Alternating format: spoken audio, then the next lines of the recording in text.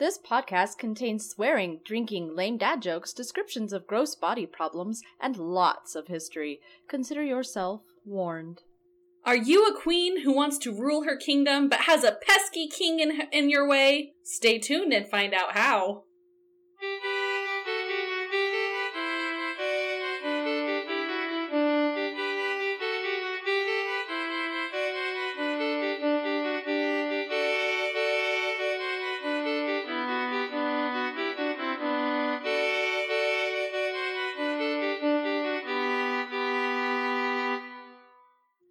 Welcome to Monarchs and Malarkey, the alcohol-laden dive into the weird and quirky health histories and deaths of leaders throughout time. I'm your host, Danielle. I'm your co-host, Mike. And I am the shadow in the moon at night, filling your dreams to the brim with fright. Named Amanda. Yes, that's Amanda. It's not Halloween. It is Halloween! It is August. It is Halloween! You are talking to two of Halloween's biggest fans in the world. It is Halloween. It is Halloween up until I get Christmas out, and it is Halloween as soon as I put Christmas away. That's just how it is. And we will be watching Nightmare Before Christmas tomorrow. I've just decided this now. We should watch it in Dad's van on our way up to the thing we're going to tomorrow. He's got the DVD player. The taco festival we're going to? Yes. We're going to a taco festival tomorrow, because we're that extra. Be jealous. Speaking of extra, so tonight we are drinking Angry Orchard's Rosé, because tonight we are talking about what is going to start off the Wars of the Roses. Dun, dun, dun. That's what your kazoo's for. Sorry. I fail at this. It's okay. It takes some getting used to. It's actually pretty good. I'm not usually a huge fan of a lot of Angry Orchard stuff, but I like the rosé. See, I like Angry Orchard because it's never too sweet. Like, I like a sweet drink. I don't like super dry or bitter ones, but Angry Orchard is not overly sweet. I always think Angry Orchard's super sweet. I like the super dry cider. But this rosé is pretty good. It's made with really rare French red flesh apples. I thought you were just going to stop at French red flesh. Yes. It is made with French red flesh. That makes it extra tasty. So yeah, that's what we're drinking as we delve into the beginnings of the Wars of the Roses. Be forewarned, we are not going to go into massive detail about the Wars of the Roses, but we cannot talk about this next king without getting into it at least a little bit. So, that king would be Henry VI. And really, it's Henry VI, but it's really about him and his wife. Yep, this episode is going to be really super dedicated to the queen for once, because let's be fair, she really was ruling the roost. Yeah, so. She basically ruled through Henry. Yep. And we'll get into that more. Yep.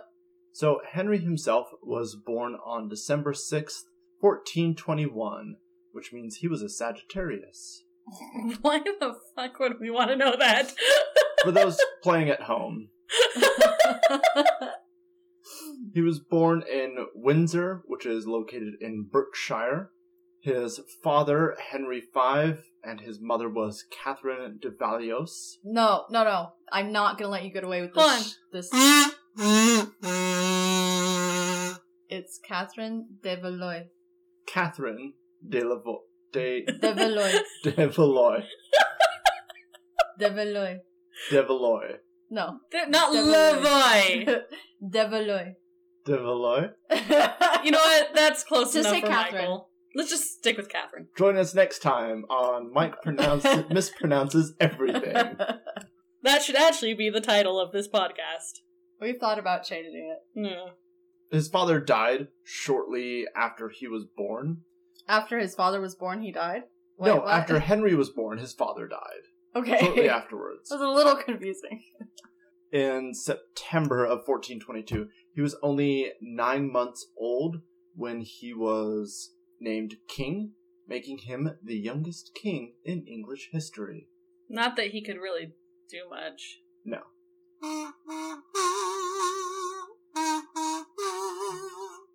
Go to sleep, little baby I'm like, Henry. Are you doing a lullaby? What is this? He was just a baby. He was just a little Though baby. to be fair, he was king, but he was only a baby, so he didn't really rule. Well, obviously. Yeah. I'm just Can you imagine? Because there's such strict rules about how you can interact with a king and how you can touch a king and stuff like that. To change when his the king's diapers. a baby, right? Like Change his diapers and feed him, and I bet they had a lot of meetings about that. how to scold him when he smeared poop on the floor like all toddlers do. I mean, we've all been there. No, No. I never had to deal with that. Actually, my kids never. You did never had to anything deal like with that. it, but you did it yourself. I did all over the floors. I and the remember the mom crib telling and that story. Yeah, all over the place. Poor dad. But you weren't like royalty, so I am royalty. I beg to differ. You're wearing your inflatable tiara. It is my emergency inflatable tiara, and it makes me the queen. Yes. Yes. So, Henry's maternal grandfather was the French King Charles VI, which also made him the King of France as well. Yep, and he was the first English monarch to finally get to claim that title. Henry V actually died while in the midst of battling for that right to actually claim both thrones. and then his 9-month-old son. His 9-month-old finally got It's to. just like, Yeah. oh, you get to have it. Here's both kingdoms. Which Boom. which Won't stop the fighting. won't stop the fighting, and it's not really gonna last long. No. Because he was just a wee little baby and could not rule, he had stewards appointed to rule in his stead. The Duke of Bedford ruled in France, and the Duke of Gloucester was appointed in England. By the time he was found old enough to rule in 1437, he was only about 16. He faced several ongoing problems. Henry himself was described as shy, passive, well-intentioned, and averse to warfare and violence, which may have made him maybe a good person, but at this time, not a very good king. Yeah. You know. Don't ya know? So Henry was losing a lot of grounds of English to the French. So the French were reclaiming a lot of their grounds over in France. And then Henry married Margaret of Anjou in 1445 to try and end the fighting, which, spoiler alert, it didn't work. And then Amanda's going to tell us more about Margaret. So, Margaret was the daughter of King René of Naples and Isabella, Duchess of Lorraine. She was only 15 years old when she married Henry. He was 8 years older than her at the time. Funny enough, the King and Queen of France were aunts and uncle to both the bride and the groom. They were cousins. Yep, often the case. Which, yeah, happened a lot. Margaret was described as very beautiful, passionate, proud, and quite strong-willed. So As just you'll the find out. opposite of Henry. Yeah, she really was. She was Yep. considered very strong, very intense, and as we talk about it more and more, you'll see why. She had one son with Henry, Edward of Westminster, the Prince of Wales, though some believe that Edward was not actually Henry's child. It is believed that either Edmund Beaufort or James Butler, who were very close friends of hers and who worked with her a lot, were possibly actually the father of Edward. And can I just tell you, the Beauforts are all up in everyone's business during the Wars of the Roses. Oh, yeah. They're a really strong front in this whole mess. They really play a lot into everything that happens between Margaret and Henry and everything else going on through the wars. Margaret, from a very young age, was believed to become the leader, really, of the kingdom. She ruled a lot through Henry. Mm-hmm. He was a pretty passive person. He didn't really know how to rule very well. He kind of just let her do whatever the hell she wanted and didn't really, fight her or anything like that. And she basically ruled the kingdom through him. She was crowned Queen Consort of England on the 30th of May in 1445 at Westminster Abbey. And she was one of the biggest people who fought for her husband's claim to the Kingdom of Naples. She really truly believed that Henry should rule. Now, whether that was because she actually believed he deserved to or because it meant that she could rule it herself, you don't really know. But she was very, very capable of understanding politics, understanding the country, and really deserved a nickname that she got a lot of the time called Champion of the Crown. Mm-hmm. A lot of people called her that. She was really fierce. She was very fierce. It's not even necessarily a matter that she loved her husband fiercely. It's just that she really truly believed that they should have power. Well, and she was also very obsessed with education, with learning, with culture. She gave her patronage to the founding of the Queen's College in Cambridge. Yep, which I've been to. It's a pretty neat. So she was really the power behind the throne at the time. Yep. The funny fact that it is believed that Edward was not Henry's child might have to do with something that Danielle's going to tell us about. So, new research has indicated that Henry VI probably had a, quote, sex coach. Earlier this year, a historian came out saying that there is evidence when Margaret of Anjou visited the king's bedroom, they were sometimes joined by, quote, trusted attendants. So he was the guy who held up the cue cards? Yes, their trusted attendants would hold up the cue cards and show them how to do things. Henry VI was considered to be a very pious, simple Puritan, and he spent most of his free time meditating on the sufferings of Christ, spent time in monasteries, things like that. He really, and I'm sure you'll get more into this, Mike, he really wasn't doing much to actually rule his kingdom, and he was very sheltered. So he potentially did not know how to have sex or how to make babies. And historian Lauren Johnson has said that Henry VI may have had this sex coach in his marriage bed. She discovered this evidence in the National Archives and royal household accounts. It basically just said that they were, like I said, joined by these trusted attendants in the bedroom.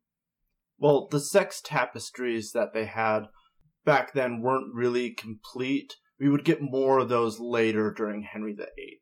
Yeah, probably. And also they had animals and stuff on it. I'm sure it was really confusing, but...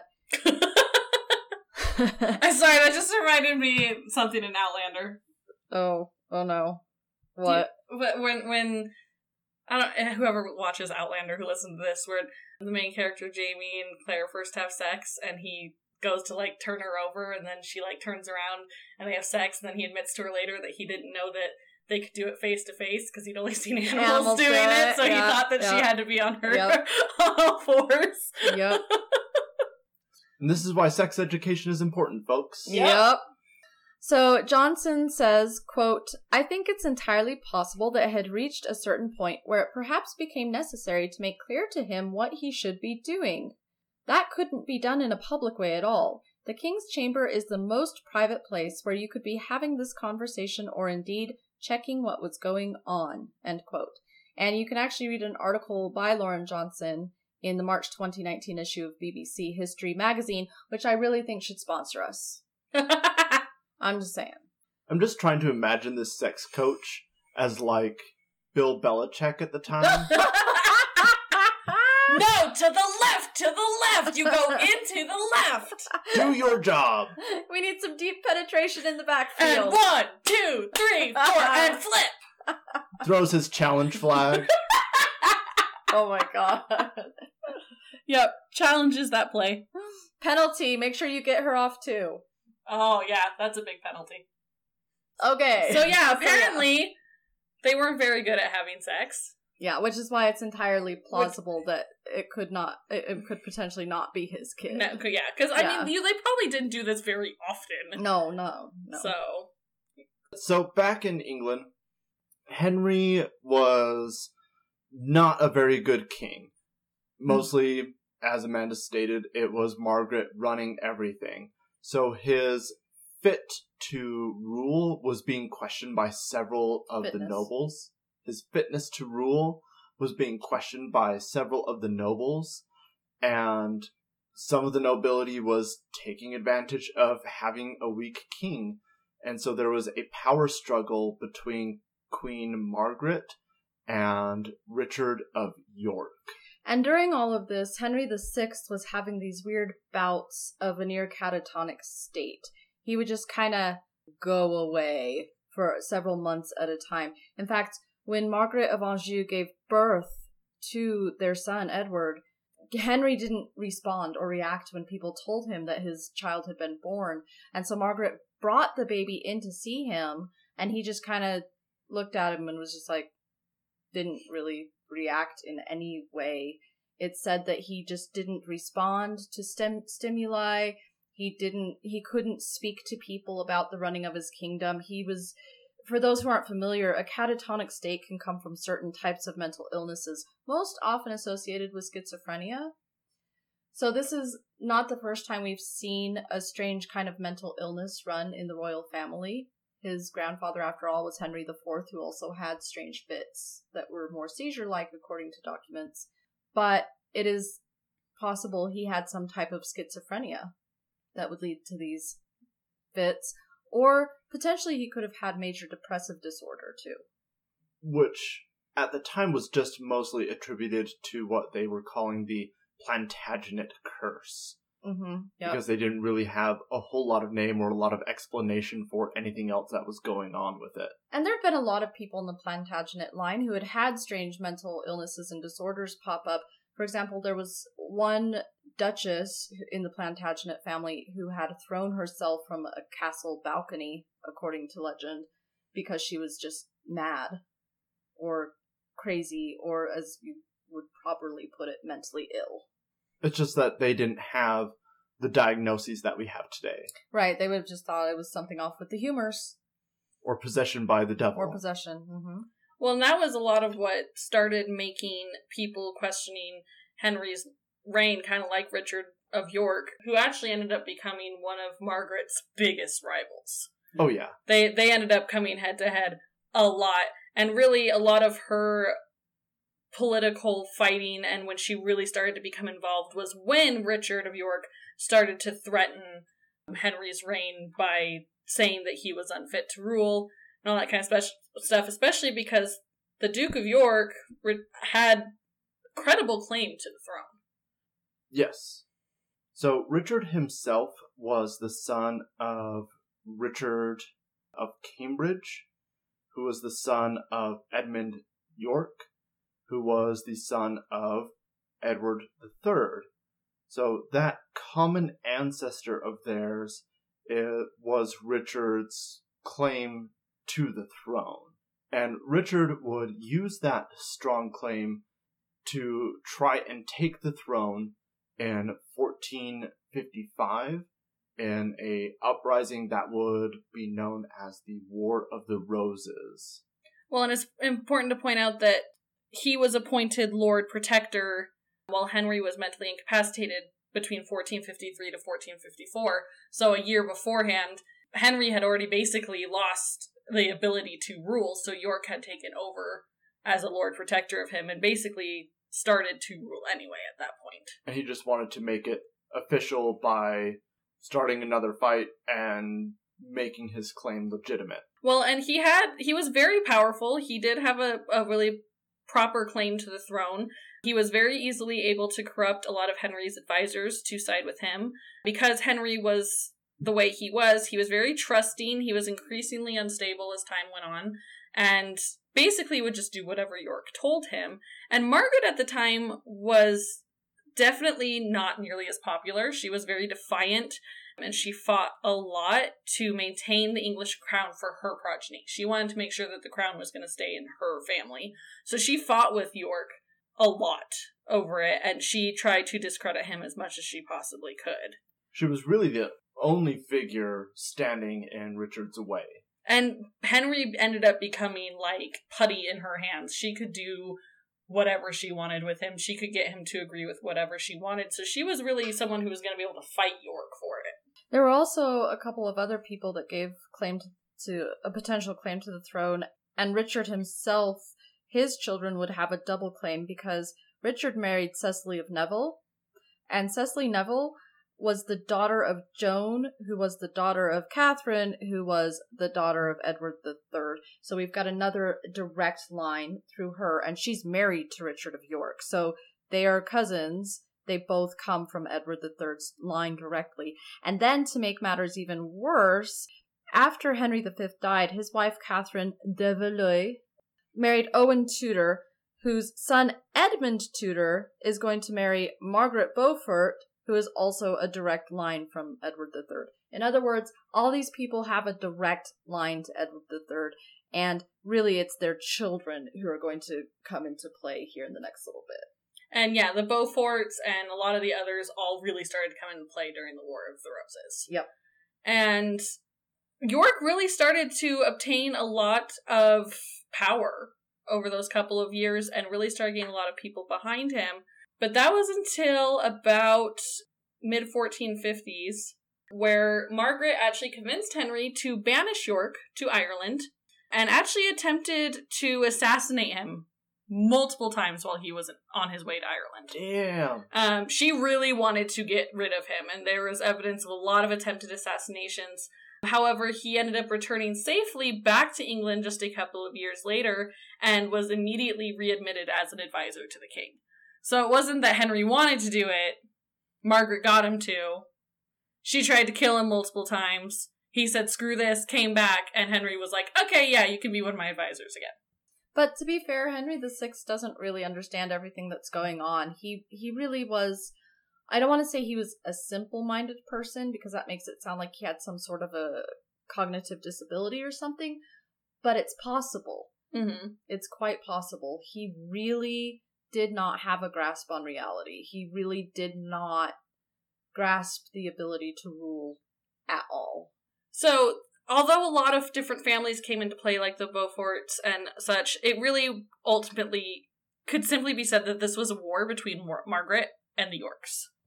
York actually convinced Parliament, a few years later after he returned, to not only impeach Beaufort and Suffolk at the time, and demand that they be sent away against everything that Margaret wanted them to do. He was also demanded to be acknowledged as the first counselor to King Henry, and to be heir of the throne.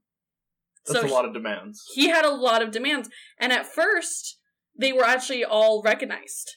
It was recognized that he was going to be the new heir to the throne, that he would be a first advisor to the king, all of this kind of stuff. But within just a few months, Margaret had regained so much power and control over Henry, she had Parliament dissolved, the Speaker thrown in prison, and Richard of York retired to Wales. Wow. So although he got all of this stuff to go through, she said, screw you, and made it all reversed. Dissolved Parliament and got rid of Richard of York again and had him denounced as heir of the throne. So Margaret went like full Tyrion Lannister on them? Basically. Or... More like Cersei. She's like full-blown Cersei.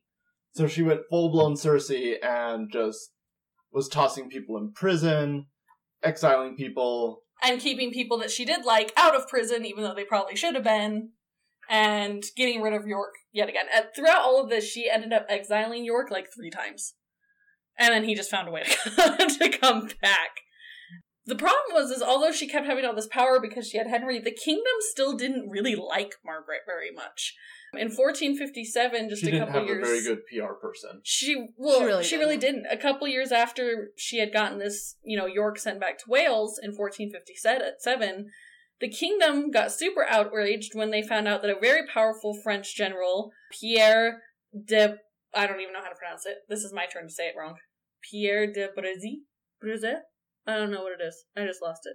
Anyway, who was a good friend of hers, a really powerful French general, and friend of Margaret's, had landed on the English coast and burnt down the city of Sandwich. Yes, there is actually a city called Sandwich. Giggle away, Michael. It's his favorite food. And he continuously brought a lot of fights to England at the time, and Margaret basically did nothing about it. She convinced Henry not to do anything about it, kind of just let him do whatever he wanted, because he was a friend of hers. So she wasn't very well liked in the kingdom at the time. Hey Margaret, come on, can I come over and burn some of your sandwiches? Sure, why not? And in the meantime, Henry is diving deeper into his psychosis. He's having these attacks, the longest one of which lasted 18 months, and it was more described as a melancholy and is thought to have been a depressive psychosis. Melancholy, remember, back then did not mean quite what it does now, but I do have a quote from that time I mentioned before when the queen produced her son and brought him to the king. And I think this just kind of goes to show, I mean, she must have felt so desperate. You know, this woman's married to a king and he can't rule, and they possibly weren't even able to properly consummate their marriage, and this baby potentially wasn't even actually the kid. So this is kind of a really sad look into her life. It says, and this is a really old writing, so I do not have the author, and the language is a little strange. The queen came in and took the prince in her arms and presented him in like form as the duke had done, desiring that he should bless it. But all their labor was in vain, for the departed thence without any answer or countenance, saying only that once he looked on the prince and cast down his eyes ayon, without any more. It's just really sad, you know. She just wants to be like, look, I gave you a son, I did what I'm supposed to do, and there's just no acknowledgement there. So she's fighting an uphill battle at this point. And really, she could really be credited as one of the people who started what became the War of the Roses. In 1455, just a few months after Henry had recovered from his bout of illness and Richard of York's protectorship had ended, Margaret called together something called the Great Council, which she explicitly excluded the Yorkists from. Which was kind of a giant-ass middle finger. It was also to Richard of York. It was probably also her saying, hey guys, we gotta get rid of the Yorkists. Yeah. And she decided to bring about this, what she called the Great Council. It was assemblage of the peers at Leicester to protect the king... Leicester. To protect the king against his enemies, quote-unquote. The Yorks. Yes. For all of you who have heard about the Wars of the Roses, but you're not super clear on the details, don't worry, you're not alone, but you've probably heard about it being the Yorkists and the Lancastrians. Henry VI is from the line of Lancaster. His parents were John of Gaunt, Duke of Lancaster, and his mother Blanche of Lancaster. So, well, those are the lines going through Henry IV, Henry V to Henry VI. Yeah. So, they are the Lancasters. So this pissed off York a lot. So he decided to prepare for conflict and was soon marching south against the Lancastrian army. The Lancastrian army suffered a horrible crushing defeat. Edmund Beaufort, who was one of the ones that he had tried to get impeached, was killed. And a lot of the others fled the battlefield. And Henry was then taken prisoner by the Duke of York. So he's not only fought back against this great council that Margaret put together, he's now kidnapped Henry as a giant middle finger to her. In 1458, along with her husband, she took part in a Love Day procession in London, which was a way to try and act like nothing was happening. Yes, and this was actually one of the few things Henry VI ever tried to do. He actually didn't like all this fighting. He was a peacekeeper. He was a super devout pacifist Christian. He didn't like all this fighting going on, but he just really didn't know how to stop it. So he declared this day of love. Yeah, and they did this big love thing, all while they're still actually fighting the Yorks and, you know, trying to kill each other. But it was a way to make the kingdom think that everything that better was stuff fine. was going on. So that first battle and kidnapping Henry could really be said to be the start of the War of the Roses.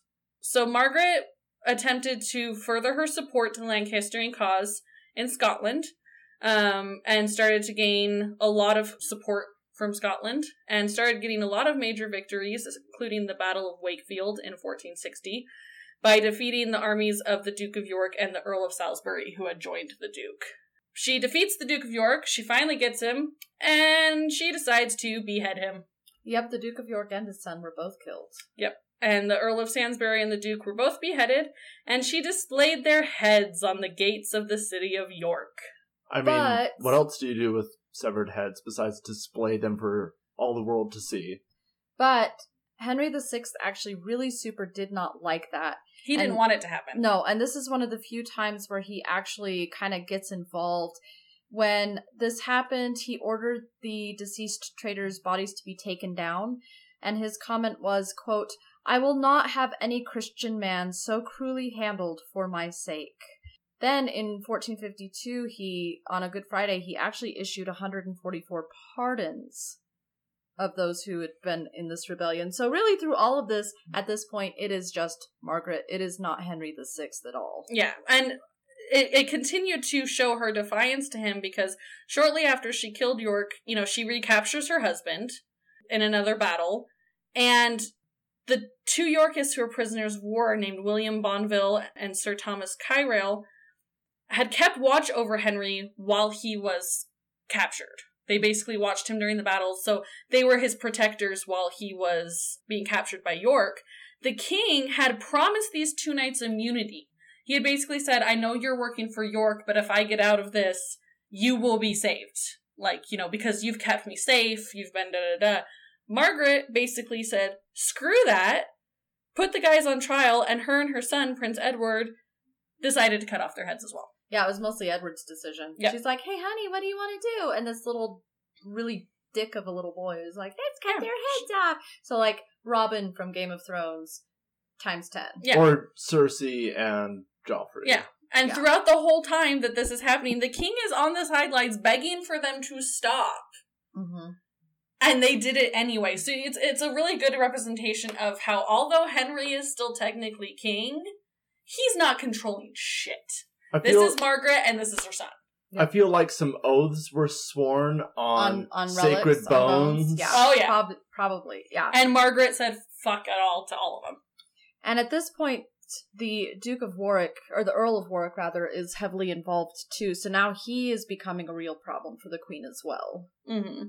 I mean, there were quite a few other battles. I mean, even though York was dead, this didn't stop. Not by a long shot. In fact, his sons are like, we need vengeance. Yeah, his sons started really going for it. The Lancastrian army was beaten at the Battle of Taunton in 1461 by the son of the late Duke of York, who would be the future Edward IV of England. And this was the bloodiest battle in English history. Mm-hmm. It had more deaths and more casualties than any other battle ever fought. Which is saying a lot. Saying a lot. They've had a lot of battles. He won. Yeah, Edward IV won, and he actually managed to get down to London and get declared king. Yeah, he actually ended up getting to the point where he proclaimed himself king. And a lot of this was because Warwick was in his corner and provided massive amounts of support, troops, money, and if you've ever watched White Princess, he's known as the Kingmaker, and that's not an untrue thing. Remember, Edward IV has a double claim. His mother Cecily and his father Richard are both direct descendants through the line of Edward III. Well, and of course, although he won, he got himself proclaimed as king, Margaret didn't give a shit and still was deciding, I'm gonna fight for my son's inheritance and my son's claim to the throne. And also, can I have my husband back because he's taken captive? Because they didn't kill Henry, they kept him captive. Yeah, he's chilling out in Tower of London. So she ran away for a while. She went to Wales and then later Scotland, but then made her way to France, where she actually made an ally with her cousin, King Louis XI of France. Mm-hmm. She was allowed to approach through him one of Edward's former supporters, Richard Neville, Earl of Warwick. Warwick. Yep. I always want to say Warwick. You've been to that castle. I have been to that castle. And he had fallen out of his friendship with Edward and was now actually seeking revenge for the loss of his political influence that he lost through Edward's marriage to Elizabeth Woodville. So his daughter married Margaret's son, Edward. Yep. His daughter, Anne Neville. Yep. Married Edward, who was to her the Prince of Wales, and they decided to cement this as an alliance. And Margaret insisted that Warwick return to England to prove himself she followed him. He did so, and it actually got to the point where they were able to restore Henry briefly to the throne in 1470. Yeah, Edward himself was actually taken prisoner by Warwick. So yet again, she gets beaten back to hell. Comes back with a vengeance. And she comes back with a vengeance. But then she kind of started getting stupid. I mean, up to this point, you have to make, whether she was vicious or whatever, she's fucking brilliant.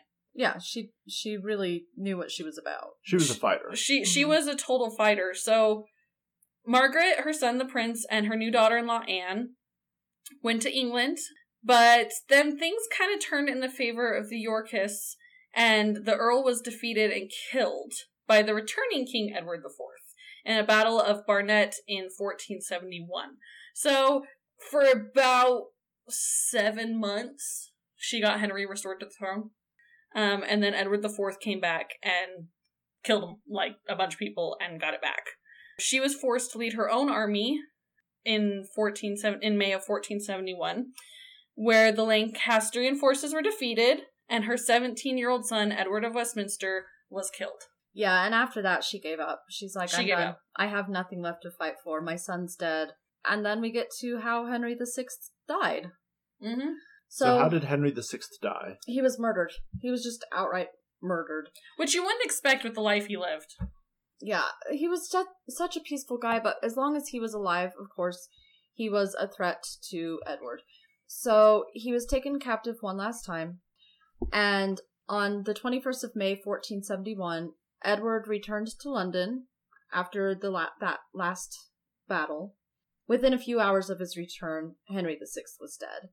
There's no doubt he was murdered, but we don't really know by whom. We don't really know what method. It's often said that Richard, the Duke of Gloucester, was responsible, but he wasn't in London at the time. Kind of hard to kill someone when you're not in the area. Right, and he actually really liked Henry. He had served with him before. Now, to make this perfectly clear, this Duke of Gloucester is the future Richard III, and he is the brother of the now King Edward IV. He's been at his brother's side through his brother's fighting, but he had previously been a servant in the household of Henry VI. So, when Edward allegedly killed the king, it was not Richard. People want to point the finger at Richard a lot. When we get to our episode about him, we'll explain why that's probably not the case. But whatever case may be, it is likely he was stabbed to death by guards on the orders of Edward. That is the most common rumor that does originate from that time period. Murder was nothing new to Edward. He had just outright killed Henry's son Edward when he had been captured at Tewkesbury. So, it's like, I've already killed one potential conflict to my throne. I'm going to just up and kill this other one. The body of Henry was embalmed. It was buried in a place called Chertsey Abbey. But then in 1484, after he took the throne, Richard actually had the body brought to Windsor Castle, to the cathedral there, or the chapel there, and it was reburied. In 1910, as is always the case, he was dug up and they checked out the body, and the Times from the 12th November 1910 reports as follows, quote, "A rectangular box found inside contained a decayed mass of human bones lying in no definite order, mixed with the rotted remains of some material in which they had been wrapped, and some dry rubbish, and some adipose, which is a material that you get from the decaying soft tissue and fat. If you ever want to look it up, it's kind of... So it's not like a cute little squishy thing from Doctor Who? No, it's really interesting looking. It kind of looks like puffy white spots on the body. I don't know how else to describe it. You can look it up. It's pretty cool looking. Kind of waxy. Kind of a waxy thing. The bones were examined by Professor McAllister of Cambridge University, who described them as those of a fairly strong man of 45 to 55, who was at least 5 feet 9 inches high. So he's actually kind of tall. He's a little on the tall side for average for his time. The skull bones were much broken, but were small and thin in proportion to the stature. Just because they're broken does not mean that that was pre-mortem.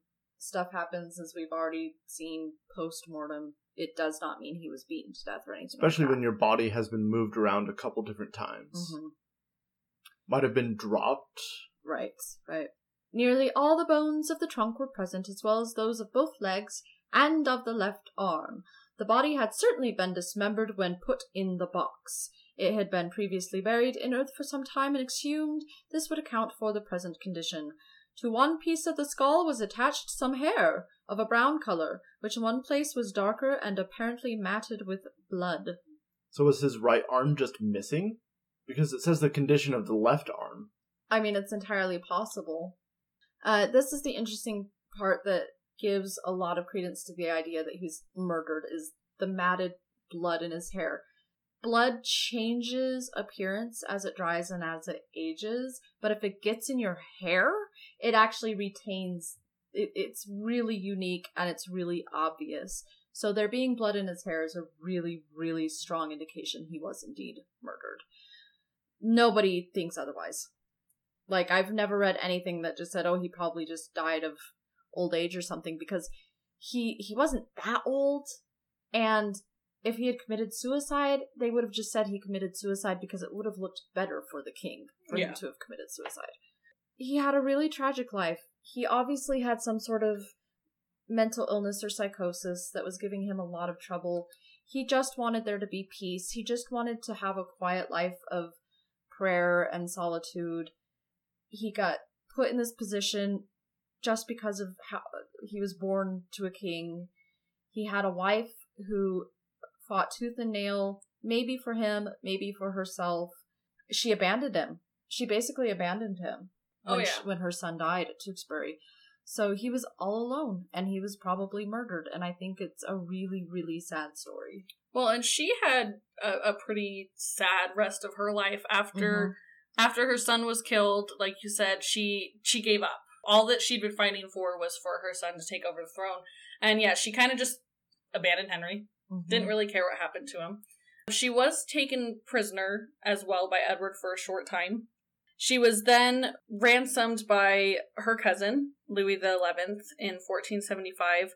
She was returned to France then, and she lived what they call in poverty, which poverty for royalty is not really like poverty like you think. They're stripped of a lot of the things that they had, but, you know, they still have servants, they still are eaten, they're still clothed, whatever. They just don't have nearly as much as what she used to. And she lived there for a long time, but then she ended up having poor relations with the king. They fell out with each other, so she was there for about 7 years, and then she was hosted by another French royalty, where she died on August 25th in 1482. She was only 52 years old. She was entombed next to her parents, but her remains were actually later removed and scattered by revolutionaries who ransacked that cathedral during the French Revolution. So her body's actually, like, gone now. But, yeah, she kind of gave up after her son died and ended up living a life of solitude and really never did much anymore. For being such a powerhouse, strong political force of nature, she ended up doing nothing for the rest of her life. And then Henry, despite the fact he was actually a really bad king, he wasn't much of a leader, became a near saint-like figure to a lot of people. After his death, a lot of people embarked on pilgrimages there to Chertsey Abbey till Richard III had his remains reinterred at St. George's Chapel in Windsor. The idea of Henry the Holy Man was really popular, and in 1500 a book actually was written that suggested the king could perform miracles even after his death. So going back to the whole idea of relics and things like that, it was said he could resurrect plague victims. It was said that he saved a servant unjustly accused of a capital offense. Why? Why was he seen as such a saint-like figure? Well, author Desmond Seward wrote in the BBC History magazine, quote, "There was widespread pity for a king who, after his deposition, was treated as a thief, then put to death without having committed any crime," end quote. Well, because he really didn't. Right. Everything was Margaret. Yeah. And it was probably not that secret that was the case. Oh, no, not at all. Yes. They knew that she was just using him as a tool. Of all the kings that we've discussed so far, I have the most pity and sadness for Henry VI. Not just from the aspect of I know how it is to have a mental illness and to not have any recourse for it, to be misunderstood, to have people walk all over you, and then he just gets killed because someone else wanted power. And it's just a really sad case. Well, and I'm kind of like torn with my feelings about Margaret because one, you know, I like stories of strong, powerful women who do what they want and screw what men think and all of that kind of stuff. And if you look at it, ultimately, what everything she was doing was for her son. Mm-hmm. That's why she gave up after he died. Yeah, she was in full mama bear mode. Yeah, it was full mama bear mode. So there's a part of me that's like, damn, go her, like, doing what she needs to get done.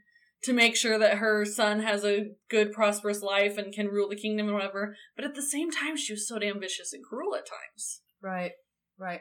Well, and it kind of makes you wonder how much of it was for her son and how much of it was for her. Yeah. And honestly, I don't think it's bad she wanted power. I just think maybe she was so tied down to what approaches she could take. She did what she could for her time. Yeah. So yeah, no, I'm with you there. I'm very torn about it.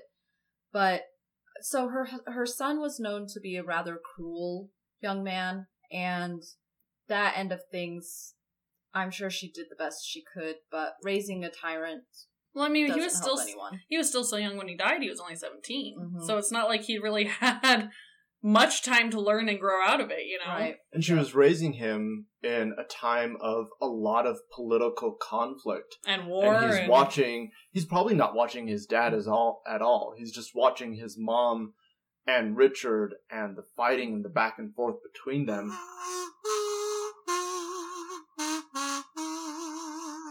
I'm sorry, I'm thinking of Mom. Did you just do Baby of Mine from Dumbo?